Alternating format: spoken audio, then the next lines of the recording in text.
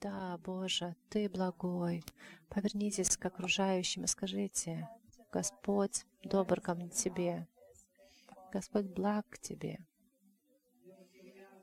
Господь благ к Тебе, когда Ты идешь через трудности, когда Ты в радости. Господь благ Тебе. Аминь. Спасибо, музыканты. Кто помнит, о чем говорил прошлое воскресенье? Помните? Первую часть. Да, была первая часть, но о чем она была? О Иосифе. Кто не читал или вообще не читал, я надеюсь, что вы почитали. А может, нет, но тогда я просто коротко напомню, что был такой Иосиф. Он был Иакова сын, один из многих братьев. И я говорил прошлое воскресенье, что он имел такие черты характера, которые не очень помогли ему. Это самая малость, так сказать. И его путь начался не совсем так, как он хотел. Началось через боль. Бог вел его, можно сказать, через эту боль. И часто нам это место очень не нравится, как Бог может любящих своих детей через боль. Я сам в этом месте очень часто... Знаете, со сцены легко говорить, как Бог ведет человека через боль, но когда ты в той ситуации, тебе болит. Сложнее. Я думаю, вы согласитесь со мной. Очень легко рассказывать: держись Бога, держись, когда тебя болит, а когда сам стоишь в благости. И я понимаю, что эта новость, эта мысль, легко ее услышать, понять умом, но воистину жить этим нет легко. И Иосиф. Его продали, и он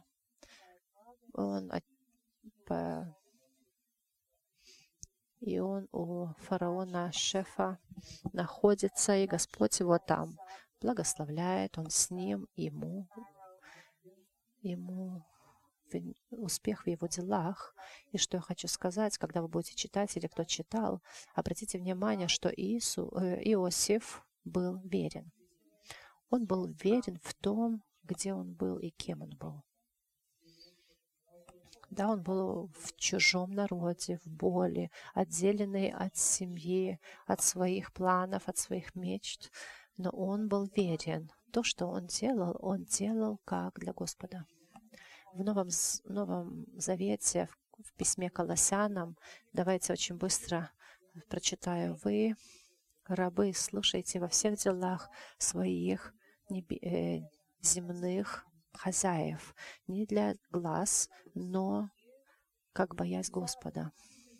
Что бы вы ни делали, делайте из сердца как Господу, а не людям. И знайте, что зарплату вы получите от Господа, а кто делаете неправильно, вы получите также свою зарплату. И я думаю, что в этом месте Иосиф воистину исполнил. Он был верен в том, где и кем он был. И я всегда поднимаю вопрос: а как я? Верен ли я в том, где я есть? И знаете, перед вами я могу сказать: да, конечно.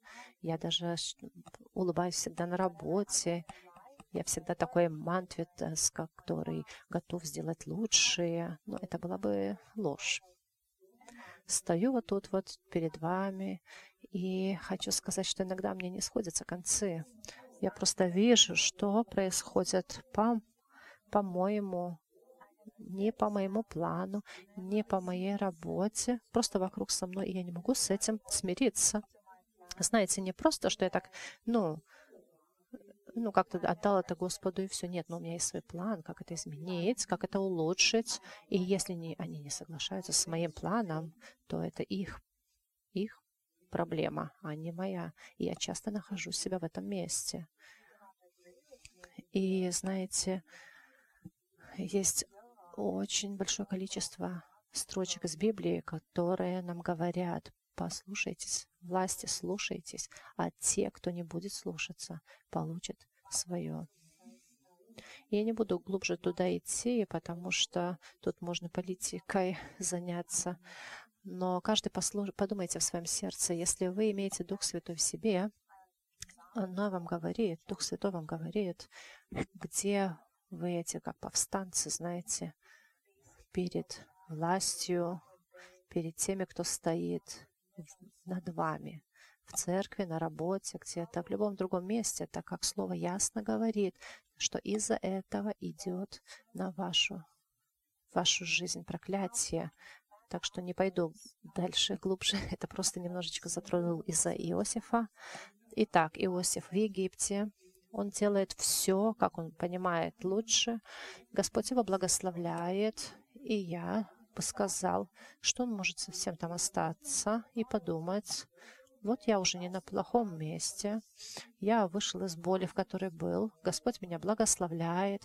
Мои планы или тут Господни планы, или мои. Но не знаю, но мне везет. Почему бы нет? Почему бы мне тут не остаться? И знаете, очень часто в этом месте я также нахожу себя, где я имею этот хороший план. И мой хороший план благословляет Бог. Ну, я думаю, что Он меня благословляет, потому что я вижу, что мне там везет. И так часто, знаете, легко остаться в этом. И думаешь, о, да, я нашел свое призвание, вот это оно.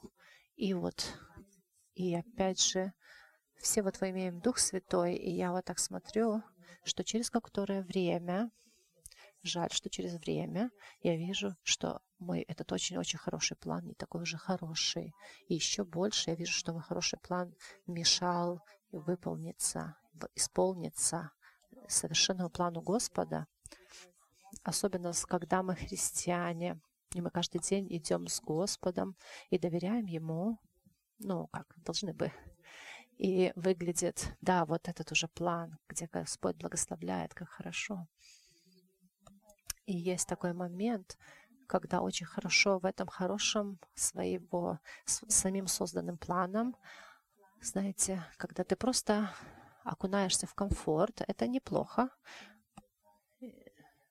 Но мы сегодня будем об этом говорить. Комфорт неплохо, но знаете, комфорт может останавливать человека от роста. Даже все психологи говорят, когда человек окунается в комфорт, такой нездоровый комфорт, человек останавливается расти. Он просто перестает. То есть все, которые были вызовы, знаете, когда их не остается в жизни, человек понимает, и его мозг понимает, что, все, мой путь законченный. И поэтому даже говорят, когда человек уходит на пенсию физически или своим умом, он понимает, что все, мне уже ничего не надо, я имею хороший план, я всего достиг. Тогда мозг даже у молодого человека начинает умирать, останавливаться. И это, конечно же, не Господень план для нас. И что тогда значит? Что все плохо? Что, Мантвидас, что ты тут нам говоришь? Что то благость, то хорошая жизнь, комфорт — это плохо? Нет, я не это хочу вам сказать. Я хочу еще такое внедрить. Такой короткометражный такой фильм, что в суде ксенц говорит: я прошел у Бога любви, а Он мне дал людей тяжелых, которых я мог бы учиться любить. Просил силы, а Господь мне дал трудности, чтобы я там укреплялся. Когда просил мудрости, Господь мне дал проблемы, чтобы я учился их решать. Когда просил смелости, Господь вел меня через опасности. И Он мне говорит: ты знаешь, все-таки мои молитвы были отвечены. Ну, аминь. Но знаете, я хочу признаться, но мне не нравится это. Да, я вижу этот характер, да, Господа, что Господь часто и, наверное, всегда действует так. Но мне это не нравится как человеку. Почему, Господь? Вот я встаю утром, да, и эта любовь есть, да. Вот она вот выросла за ночь, Дух Святой, например, меня вот полил, оросил за ночь, и любовь во мне есть. Ну почему бы нет? Зачем я должен быть с этими людьми неудобными? Господь, почему я теперь просил у Тебя силы, да, крепости, чтобы помог бы Ты мне поднять этих работодателей, но я с ними не хочу быть. И мне надо их поднять, как-то принять, но я с ними не хочу быть. А Бог говорит, нет, вот тут мы и будем ее расти, вот с этим твоим наиболее, в скобочках, которого любишь. И я начинаю понимать, что это такой характер и картина Господа. И я понимаю, так неужели христианин есть осужден на проклятие, на трудности? Неужели мы не будем иметь ту радость, о которой поем? Или что это песня неправильная, Божье Слово что-то не то говорит, или проповедник говорит не то? Где проблема? Я хочу говорить сегодня об этой проблеме, где она есть. Человек, который испытывает очень резкий успех, к которому не был готов, вы знаете, он уже одной ногой в пропасти. Знаете, статистика говорит, что 70% людей, которые выигрывают лотерею, они кончают в полном банкроте свою жизнь или еще хуже в долгах. Значит, из 10 7 человек заканчивают в банкроте свою жизнь. Так где же проблема? С песней, со словом, с проповедником или с самим человеком? И я выделил 3 важные вещи, которые, я думаю, для успешного человека действуют и которые действовали в жизни Иосифова. Знаете, мы работаем в своей жизни, мы хотим достичь этого успеха. И вот я думаю, есть даже не 3, а 4 таких. Может, их, конечно, быть и больше, таких черт. И какие есть опасности. Самая большая опасность — это гордость. Рано или поздно, когда человек уже испытывает этот успех, например, музыкант, который музицирует и достигает успеха, или тот, который говорит слово со сцены, и он видит большой успех, Бог говорит людям через него. Например, евангелисты, которые собирают людей, они уверуют. Или на работе ты, например, сделал хорошую работу, написал какой-то труд, и у тебя большой успех, отозвался. И таким людям очень быстро может подойти и очень большое испытание гордостью подходит.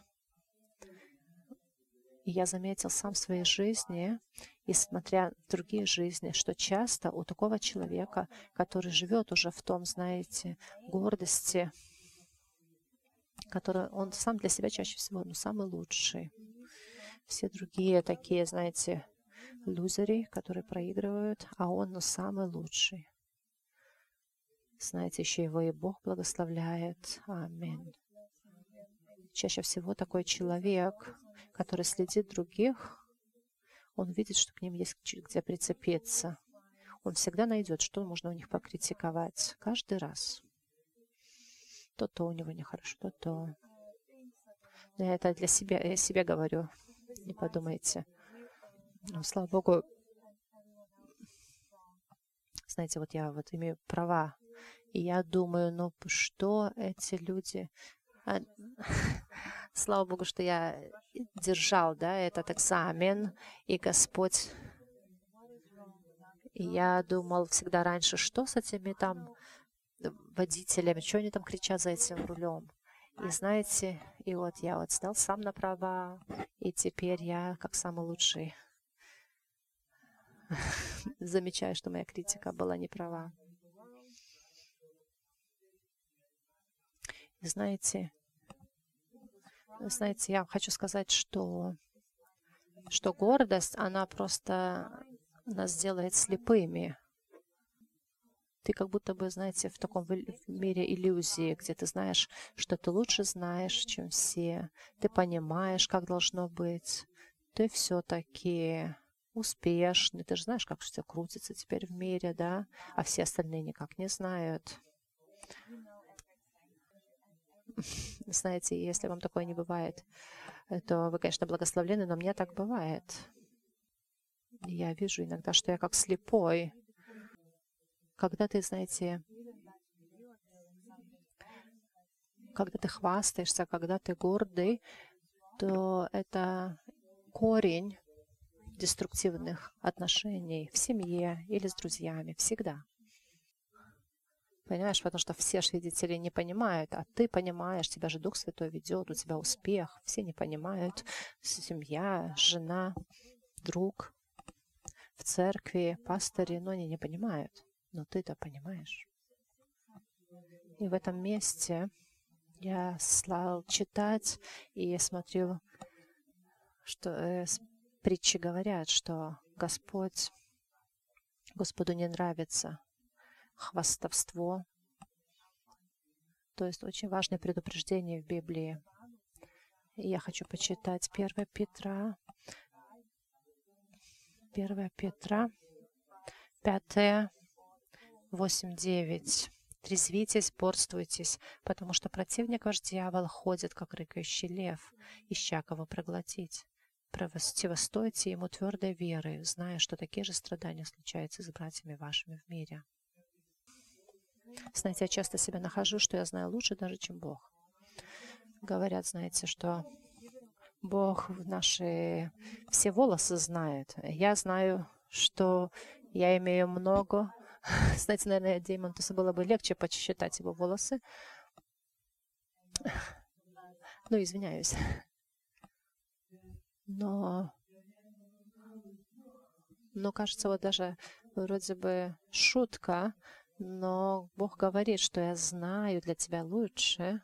Мантвида, я знаю для тебя, какой план имею для тебя. Но в этом плане тебя нету такого хвастающегося, знающего все, полного гордости. Но я хочу, чтобы ты там был. Я тебя веду туда. И я думаю, прошлое воскресенье мы вызывали в боли: «Господь, где ты? Ты нужен нам». И как в боли, так и в радости, в этой радости, в успехе мы не можем уйти от этого, взывая, потому что наш крик Господу должен быть постоянно: «Господь, да, хоть мне сегодня везет, поставь, Господь, поставь охранников, Господь, которые покажут мне, которые мою ногу остановят от опасности. Сегодня меня хвалят, Господи, охрани меня, потому что я, может, сам не понимаю, что происходит. Мне очень хорошо, да, мне очень хорошо слышать, но, Господь, пожалуйста, охрани меня». И это не поймите, это неплохо не хвалить. Я просто хочу сказать о той позиции, где мы есть, где мы находимся. Господь, как в боли мне Тебя нужно, так же много мне Тебя нужно в моей радости и в успехе. И в этом месте Павел и Петр, то есть говорит: отдайте своему все свои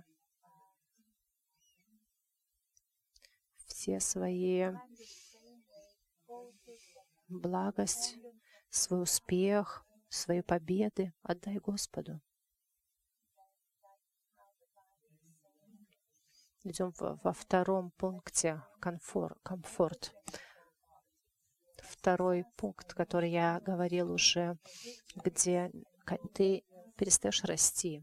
И вот у нас такая есть история, где король Давид, который победил многие сражения, когда он решает, что его комфорт такой хороший, что ему уже не надо остаться в в Божьем видении, там, где Господь сказал ему быть, и он сам решает, что вместо того, чтобы идти на сражение, он может остаться дома, он может просто наслаждаться взглядом из окна, а там было хорошие взоры. И мы знаем, что то, что произошло, это было великое падение. Там начались такие отношения, которых не должно было быть. Там рождаются дети, там человекоубийство. Он убивает даже своего самого верного практически слугу. И это делает комфорт. Тот комфорт, который не пришел от Господа, тогда, когда мы сами его себе создали.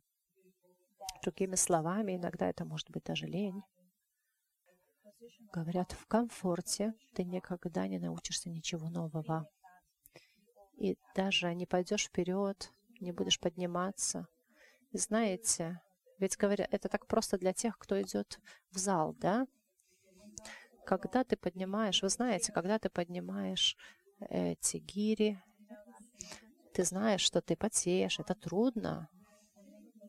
То есть мы не идем в зал просто полежать на беговой дорожке, да? Ты идешь там поработать, постараться.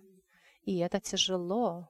И логически понимаешь, что это противостояние, некомфорт, это тяжесть тебя куда-то ведет. Дети, кто помните себя, когда вы были маленькими, и надо было читать. Самое начало, когда было начало, вот ты учился читать. О Боже, я плакал. Я столько плакал. Мне там не было никакой логики, понимаете, в этих буквах. Это были не буквы для меня даже, это что-то было такое кривое написание. И родители меня заставляли читать. Там Мария шла, яблоко. Думал, Боже, зачем это? Что это происходит?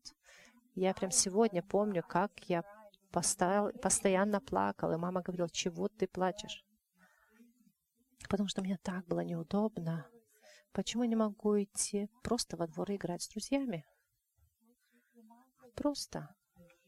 Но сегодня я очень ясно понимаю, но если не научился, эту часть не принял, будет тяжело. И это очень понятно, просто. Третий пункт же — это такая забывчивость. Знаете, когда ты в этом успехе вошел особенно неподготовленным, не Господом данный тебе успех. И вообще, в любом успехе мы, как люди, мы очень быстро забываем. Очень быстро забываем. Мы даже забываем, откуда мы пришли, чего мы сюда пришли, кто тебя привел. И ничего тут нового. Израиль только вышел из Египта. Его Моисей вел весь народ. Моисей уже говорил, не забудьте, кто вас вывел из Египта. Не забудьте, что вы не сами вышли, что это Бог, Отец. Он вас взял оттуда. Не прошло даже поколение. Уже все вопросы, где мы тут находимся. Давайте сделаем мы себе золотого тельца. Непонятно, куда пришли, Бога нету. Ничего нового, такая, наверное, человеческая натура. Быстро все забыть. И особенно в этом успехе, эта быстрая такая забывчивость может привести нас к боли. Знаете, Вильма иногда такое вот говорит, это шутка такая, где свою машину припарковать. Знаешь, ты вот едешь и просишь, Господь, дай мне место, где припарковаться. И тут, уже не надо, Бог, я нашел. То есть это шутка, да? Но на самом деле это не шутка. Это каждодневность наша. Господь, прошу Тебя. Знаете, в боли находишься. Бог, пожалуйста, Господь, пожалуйста, дай мне. Что-то решилось? Уже все, пошел. Yes. Я так и знал, что это вообще-то так и будет. Я как бы надо было только то-то сделать, и я как-то сразу все решилась. Нормально все. Ладно, иногда мы даже говорим, слава Богу. Но сколько там этого спасибо, не знаем. И еще хочу добавить к 4 пункту такое Это, знаете, это вот находясь в успехе и идя в успех, когда ты перегораешь, когда ты так вот всем сердцем хотел этого успеха, хотел затвердить свои планы, хорошие планы. Ты очень стараешься, ты все делаешь ради того, и чаще всего это делание может быть мужчинам больше. Знаете, когда не приходишься, когда знаешь, ты хочешь где-то пролезть какое-то. Не заметьте, как и Иосиф. То же самое произошло, знаете. Он как бы мог бы себе скрутить немножечко налогов, да, сделаем подешевле что-то, как скажем, да. И я говорю о том, что мы сами в этом находимся, когда вот приходят такие, знаете, испытания, как бы сделать лучше. Очень бывает тяжело идти назад и не принять это. Знаете, Бог, Господний путь, тебе Дух говорит, не-не-не, Мантвида, не надо, но у тебя же есть, но у тебя свой план, да? Зачем платить 1000, когда можно платить тут 5? То есть ты бежишь, ты все стараешься, например, служишь Богу, да? И тут уже ничего плохого, да? Ты служишь, ты тут для Бога все стараешься, прям постоянно бежишь, и тут появляются такие различные пункты, которые надо еще сделать. И ты бежишь еще больше. Вы тут только в воскресенье приходите, а я тут вообще-то ради вас всех. Тут прибегаю чаще, несколько раз в неделю, хотя уже полной гордости, уже голова вся кипит, полно злости на всех, и ты вроде бы уже в этом успехе, тебя уже все заметили, и теперь ты хочешь так выдержать этот успех. В воскресенье, например, было хорошее прославление, и вчера такое было хорошее. А почему опять такое не происходит, Светлана? Мне нужно такого успешного, хорошего. И вопрос, о чем вообще это прославление было? О тебе или о Боге? Ты уже весь перегоревший в своих планах, в своем успехе. Бежишь. И я хочу сказать, что в этом месте, как бы ни звучало страшно, самая большая опасность, когда ты бежишь, достигаешь своего успеха, самая большая опасность — это разойтись с Господом. В Евангелии Луки говорит Иисус: «Иди за мной». Он зовет, а тот говорит: «Господь, разреши мне идти похоронить своих родителей». То есть человек имеет свои дела. Другому говорит Иисус: «Следуй за мной». А тот говорит: «Я пойду, но дай мне сначала проститься со своими». То есть человек имеет планов своих, может, даже неплохие с первого взгляда, но у него свои планы, у него своя формула успеха. И мне лично это как бы самая страшная строчка о богатом молодом человеке, который очень старался ради Бога, который, как слово говорит, он все делал и делал правильно. Со всем своим сердцем он делал. Он всем сердцем хотел понравиться Господу, исполнять Его законы. И он спрашивал о Господнем Царстве у Иисуса. И мы можем понять, что никакими делами мы не заслужим Царства Божьего, только благодатью. Но я верю, что также Он пропускает тут не только жизнь вечную жизнь, но жизнь с Иисусом. Он подошел к Иисусу и спросил, а Иисус ему сказал. Перед тем Иисус посмотрел на него. Иисус посмотрел на него и полюбил его. Это не просто какая-то, знаете, встреча была, где Господь так пробежал через него. Господь посмотрел на него и полюбил его, как и каждого из нас. Господь смотрит на нас, Он взглянул, и Он возлюбил. В любой ситуации Господь первый увидел нас и возлюбил, и сказал ему: «Одного тебе недостает. Пойди все, что имеешь, продай и раздай нищим, и будешь иметь сокровища на небесах. И приходи, последуй за мной, взяв крест». Но он же, смутившись от всего слова, отошел с печалью, потому что у него было большое имение. Видите, этот молодой человек имел очень хороший план, он имел хороший успех. И это было как бы ясно, что все у него действует, у него много богатства, у него комфорт. Это действовало.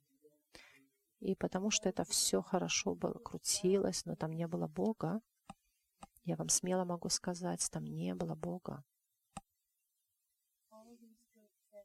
И он разошелся с Иисусом, разминулся с Ним. И мне это самая страшная история. Просто разминуться с Иисусом. Как вот, знаете, нам можно, закрутившись в своих делах, уже имея какие-то, знаете, так живя в комфорте, перегорании, забывчивости, знаете, как легко отвернуться от Господа, отвернуть свои глаза. Как говорю в этой шутке: «Господь, мне нужно». И я уже пошел сам своими путями. Я уже нашел сам. И во всем этом, вообще-то не пойду туда, знаете. Просто хочу сказать, почему это очень важно и опасно, находясь в своем успехе, забывая, кто мы есть, как пришли, что Бог вообще ведет все своими руками. Вот в этом даже самые сильные, даже самые великие падают. Вы знаете, даже не надо имен. Вы знаете, что даже в служении успех может быть причиной, почему падает все служение. Великие люди, через которых могущественно Бог работал и делал, если начинают люди думать: Господь всегда меня уже тут использует, всегда мои дела успешные, ты все равно будешь через меня действовать. Уходит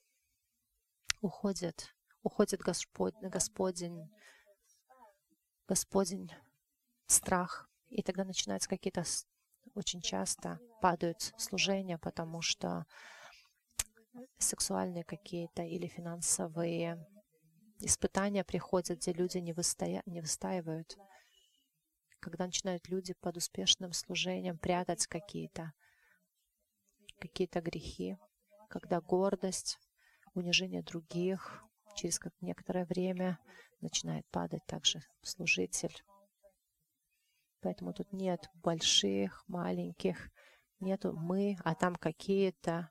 Эти правила для всех, и эти опасности для всех. И да, если мы будем фокусироваться на мир, все ясно. Мы будем достигать всех этих вещей. Знаете, нам будет успешная жизнь выглядеть так: слава, богатство и могущество. Это основные, вещи.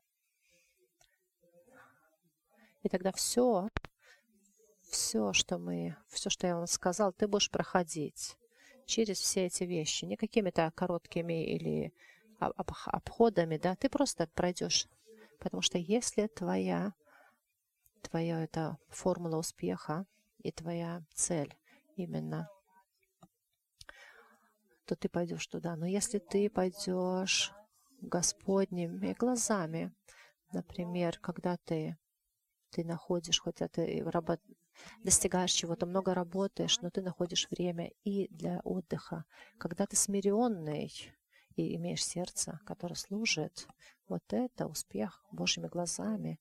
Именно идя в эту позицию, видя успех такими глазами, по-другому будут происходить вещи. Мы будем идти другой дорогой. Нет, конечно, у нас будут трудности, будет у нас испытания, но когда мы смиренно перед Господом работаем, но находим, чтобы не перегореть, и отдых, когда мы смиренны, и мы готовы, мы говорим: Господь, шли меня. Ты знаешь, Господь, насколько я готов. Шли меня. Я тут. Шли меня. Это меняет все. Ir šitoj vietoj aš И в этом месте я нашел такой камень преткновения, когда говорю: «О, хорошо, Господь, шли меня». И такой, знаете, основной вопрос каждого христианина: какое мое призвание?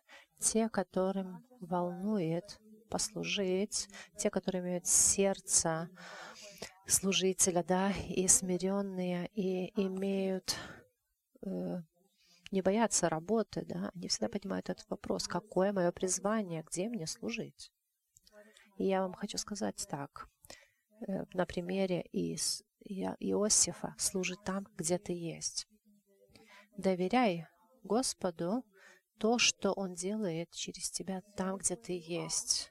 Да, может быть, ты еще не на своем месте, да, может, болит, может, что-то не нравится, но ты доверься, что Господь действует там, в тебе, через тебя, служит там, где ты есть, и тебя Бог введет в то место, в призвание, где Он будет тебя использовать во всем потенциале. Или это будет спасение всего народа, а может быть, семьи. Мы не знаем. Да, Отец, я просто молюсь. Я молю, чтобы мы не заснули, когда приходит успех, потому что успех Ты даешь нам. Ты вводишь в радость, в успех, в отдых. Но я молюсь, Господь, чтобы мы там не остались, не были такие приснувшие, чтобы мы борствовали, чтобы мы не забыли, Господь, что Ты приводишь нас в эти места, что Ты причина успеха нашего. Я молю, Отец, чтобы мы признали Твое могущество, Господь, в боли, в успехе, чтобы реально каждый день напомни нам, Дух Святой, чтобы мы благодарили в боли и в успехе, чтобы мы могли быть смелыми, делиться Твоей, Господь, близостью, Твоей близостью и в боли, и в успехе. Напомни, Дух Святой, что нам нужен Ты, что Ты нам нужен и в боли, и в успехе каждый день, без сомнения. Господь, мы хотим видеть, мы хотим зреть пробуждение. Я хочу зреть Твою великую силу в действии. Веди меня, Господь, чтобы мое сердце было готово к этому, чтобы та гордость, которая во мне, она просто была выжата из меня. Господь, очисть меня, чтобы в том проявлении силы и чудес, чтобы для всех тех великих вещей, которые будут происходить, чтобы я был готов к этому, и чтобы церковь была, вся церковь готова к этому. Чтобы, несмотря, сколько мы увидим чудес и сколько боли мы испытаем в своей жизни, чтобы мы говорили: достоин, достоин, Агнец Божий, принять всю славу во веки, веки вечные. Аминь.